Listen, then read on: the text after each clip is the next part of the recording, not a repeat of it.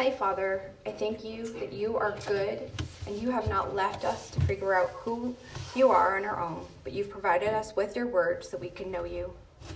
I praise you that in your word we find the words of life. There's so much trouble in this world that leaves us asking questions, wondering who you are and who we are. So I thank you that in your kindness you have answered these questions in your word.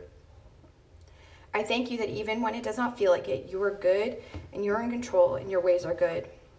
Father, this passage is not one that I would have chosen to teach, but you have asked me to do so. So I pray that you would help me be faithful to your word. So often when I come to a passage that does not seem to apply to me, I confess my eyes might glaze over, but Lord, I know every word in the Bible is breathed out by you with purpose. So I ask you now to help me, Lord. Help me to teach these dear women what you want them to glean from your word. Help us to learn more of who you are and your ways. Amen. Last week we took a break from our study of the book of 1 Peter to hear a special Easter message from Debbie Cameron. What a blessing that was. Thank you, Debbie. It is so good to take time to reflect on the sacrifice of our Savior Jesus and the power of his resurrection. This week we're jumping back into 1 Peter and we're heading to the end of the book. Let's take a beat to recap what we've learned from Peter so far. Peter has reminded us that we are born again to a living hope and that our salvation is precious. It is an inheritance that is imperishable, undefiled, and unfading, kept in heaven for us. He has taught us that because of this great salvation, we are called to be holy and to conduct ourselves with fear of the Lord throughout our time in exile, our time here in this world. He has encouraged us that we can do this by looking to the example of Christ, the living cornerstone.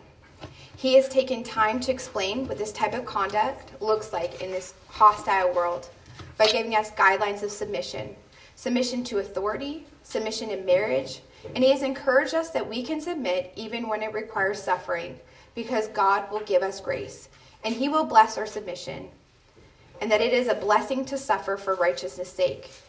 He reminds us that suffering is not in vain by pointing us to Christ's suffering and his victory over sin, death, and Satan. He affirms that those who suffer according to God's will entrust their souls to a faithful Creator while doing good. What good news that our suffering has purpose and is seen by God. Now let's open our Bibles to today's text, 1 Peter 5, 1 through 5. So I exhort the elders among you, as a fellow elder and a witness of the suffering of Christ, as well as a partaker in the glory that is going to be revealed. Shepherd the flock of God that is among you, exercising oversight, not under compulsion, but willingly, as God would have you, not for shameful gain, but eagerly, not domineering over those in your charge, but being examples to the flock. And when the chief shepherd appears, you will receive the unfading crown of glory. Likewise, you who are younger, be subject to the elders. Clothe yourselves, all of you, with humility toward one another. For God opposes the proud, but gives grace to the humble. Ladies, if you're anything like me, you might think this passage isn't for me. This passage is written for men, but I want to assure you there are no blue verses and pink verses. Every verse in the Bible is for every believer. So let's spend some time looking through this passage and seeing how it applies to all believers. I confess this passage has been a challenge for me. I've been adjusting it since it was assigned to me back in December. I keep coming back to it to chew on it some more. Each time I have new thoughts on what to share with you, but I don't want you to hear my thoughts. I want you to hear what God has to say. So I really want to focus on his words, the scriptures. I've been praying for wisdom to honor that. Studying this passage has been good for my heart. Being in this passage has been helpful for my own soul. I've broken the passage into two sections. First, a call to the elders, which would be verses 1 through 4. And then secondly, a call to the congregation of the church, verse 5. We'll end up spending a bit more time on the last verse as is written to us. Starting at verse 1, so I exhort the elders among you as a fellow elder and a witness of the sufferings of Christ, as well as a partaker in the glory that is going to be revealed. This passage begins with the word so, which connects it with the previous verse 4:19. Therefore, let those who suffer according to God's will entrust their souls to a faithful Creator while doing good. In this passage, Peter is speaking to the elders of the church of the exiles in Asia Minor. He affirms his own office as elder to help make his authority on the matter of the requirements of an elder known. In the NLT and NIV, it says, "I too am an elder, and I too will share in his glory." Peter is showing the leaders that he is their equal and that they are in fellowship. He is appealing to them from this place of equality in status and relationship. He reminds the leaders that he was present at Jesus' crucifixion and resurrection. Peter testifies again of his hope in Christ's return, where he will witness Jesus' glory. All of Peter's conduct is out of that hope, that eternal mindset. In verse 2, Peter says, "Shepherd the flock of God that is among you, exercising oversight, not under compulsion, but willingly, as God would have you, not for shameful gain, but eagerly." Peter is laying out the task of the elders, which are twofold: to shepherd the flock and to give oversight to the church. Let's think about this for a moment. What is a shepherd? A person who cares for and raises sheep. A shepherd's primary responsibility is the safety and welfare of the flock. A shepherd is committed to a flock and the one responsible for guiding the sheep, protecting them, and attending to their needs. So to serve as a shepherd means to demonstrate commitment to the well-being of other people. It involves watching out for them, helping them, and teaching them. Biblically, the broader functions of the shepherd were to lead the sheep to pastures and water, Psalm 23:1, to protect them from wild animals, 1 Samuel 17:34 through 35, and to guard them at night, whether in the open, Luke 2:8, or in sheepfolds, Zephaniah 2:6, where they counted them as they entered the fold, Jeremiah 33:13. Let's look back at what Jesus had to say to Peter after his resurrection. Can someone please read John 21:15 to 17? Thanks, Noreen.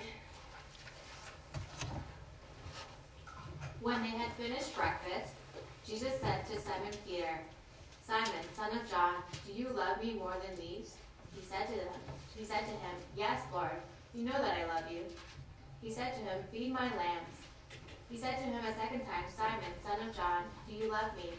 He said to him, "Yes, Lord, you know that I love you." He said to him, "Tend my sheep." He said to him the third time, "Simon, son of John, do you love me?" Peter was grieved because he said to him the third time, "Do you love me?" And he said to him, "Lord, you know everything. You know that I love you." Jesus said to him, "Feed my sheep." We see here Jesus' mandate to Peter to care for his flock, to care for his sheep. Peter is teaching the leaders of the early church to take up Jesus' call to care for his flock. What does that look like? Guiding the flock to water, giving them living water, preaching the word, protecting the flock from false teachers, wolves in sheep's clothing, ensuring that the truth is being taught, guarding the flock, making sure that sheep do not wander away by praying for them, pointing them to Christ, checking in with them on their spiritual growth, and encouraging them in their walk through discipleship. Ladies, I want to encourage you that the elders of MABC pray for their flock by name. That's a beautiful thing, and not necessarily something that happens at every church. It's something I've marveled at as it's beautiful. The second function of an elder is to be an overseer. What is an overseer? Collins Dictionary says an overseer is someone whose job it is to make sure that employees are working properly.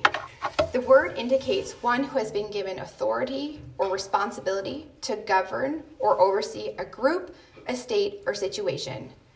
This word is often translated as elder, like in Titus 1:5. How are they to do that? Not under compulsion.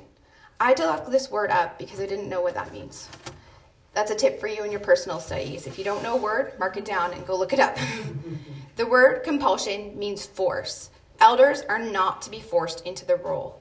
The NIV and NLT translations say, not because you must. To serve as an elder is not an obligation. They are to serve with open hearts, willingly. Their hearts need to be in it. It is a call, and an important call, and it requires sacrifice, so they need to have open, willing hearts to serve the church this way. They do so not for shameful gain. They aren't in the office of elder to receive, but to give, and to give eagerly. It is not for material gain or gain of status, not to earn respect or position or stature in the community, but to serve the body of Christ. Not to do their will, but the will of the fathers. An elder who is under compulsion might be willing to compromise the gospel to avoid suffering. We need men who serve the church because their hearts are for the gospel, who are willing to lay down their lives to protect the truth of the gospel, even when suffering and persecution come. Verse 3 goes on to say, not domineering over those in your charge, but being examples to the flock. The leaders of the church are not to assert their will over another in an arrogant way. I heard one church's motto was get on the bus or you'll get hit by the bus. This is completely counter to what Peter is saying here. The elders of the church are to be an example to the congregation. This example should be an imitation of Christ. They are to be bearing Christ's image. In 2 Corinthians 1:24, Paul said, not that we lord it over your faith, but work with you for your joy, for you to stand firm in the faith. This is how it should look, a cooperative, joyful, side-by-side work that encourages persevering faith. As we saw earlier, this passage flows from the previous passage that laid out the sufferings of Christ the church would share. The elders will face suffering and are to be examples to the flock of steadfast faith. Paul lays an example that is to be imitated in 2 Thessalonians 3:6-13. I'm going to read that now. Now we command you, brothers, in the name of our Lord Jesus Christ, that you keep away from any brother who is walking in idleness and not in accord with the tradition that you receive from us. For you yourselves know how you ought to imitate us, because we were not idle when we were with you, nor did we eat anyone's bread without paying for it, but with toil and labor we worked night and day, that we might not be a burden to any of you. It was not because we do not have that right, but to give you in ourselves an example to imitate. For even when we were with you, we would give you this command: if anyone is not willing to work, let him not eat.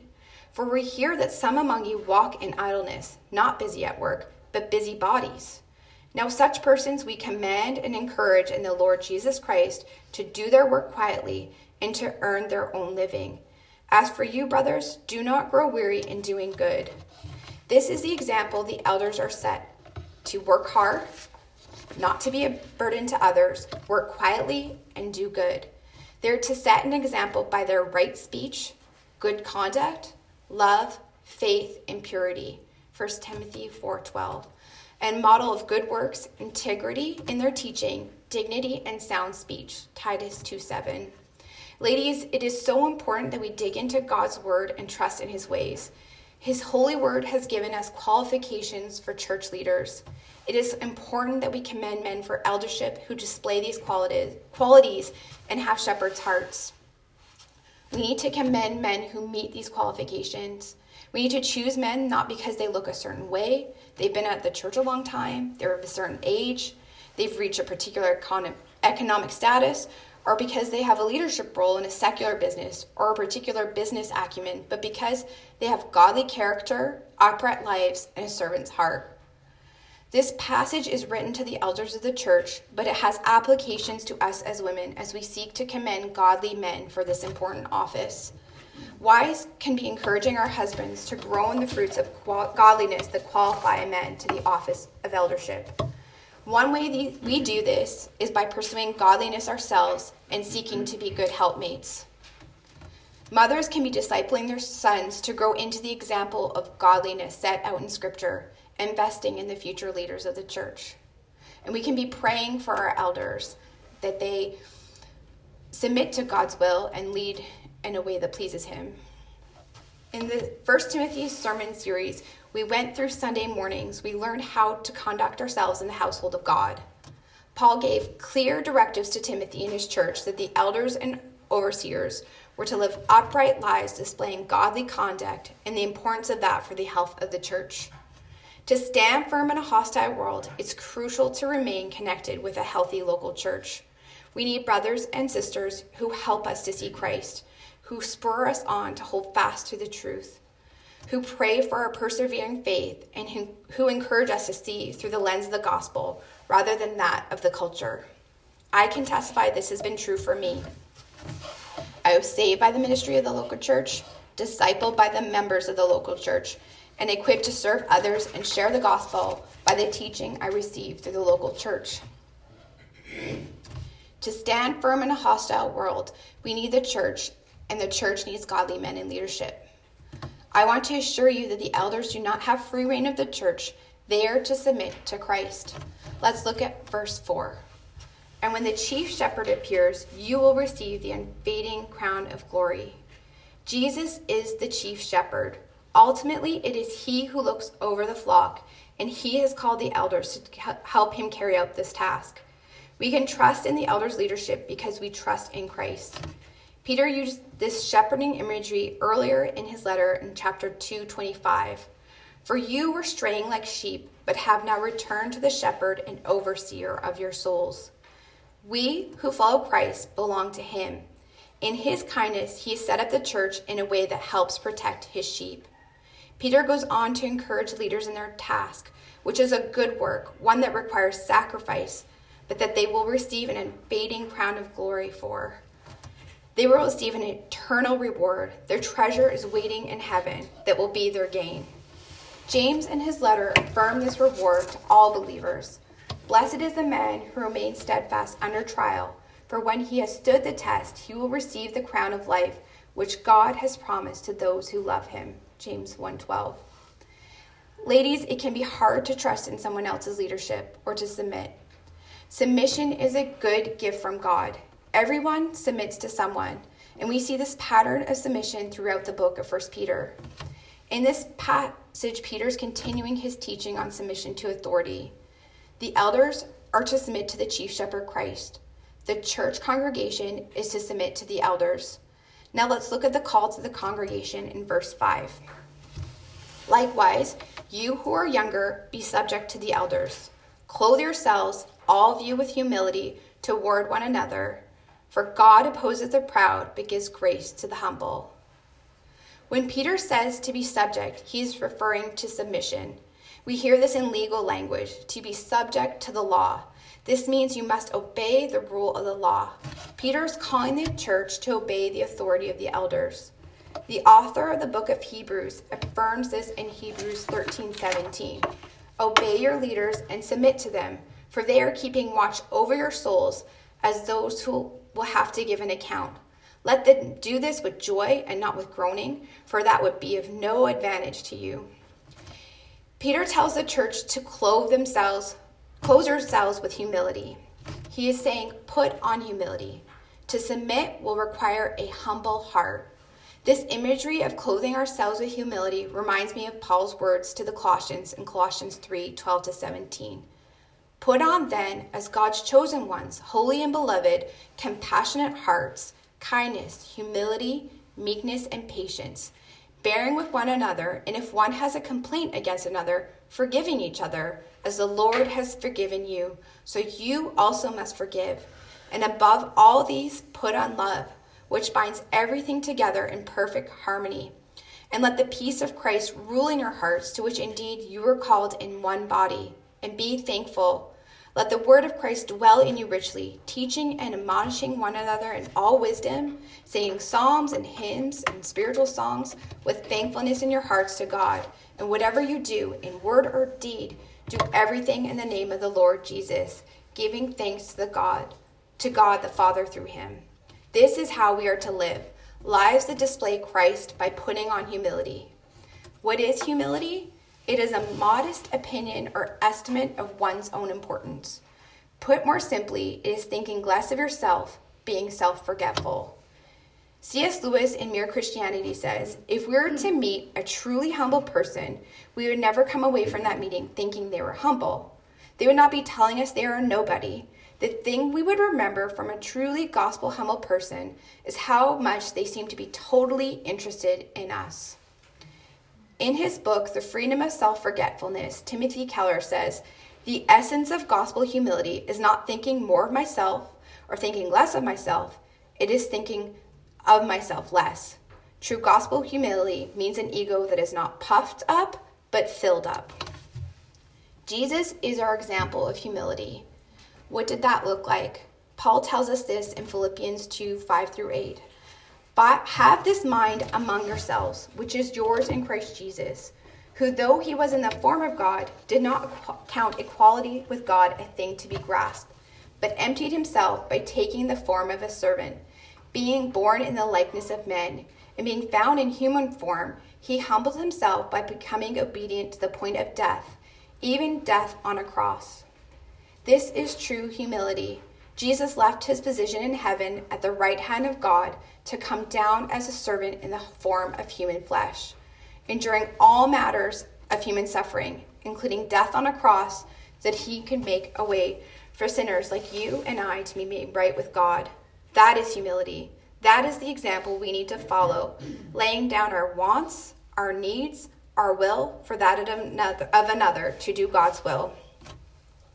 When we get dressed for the day, we often take something else off, put off something.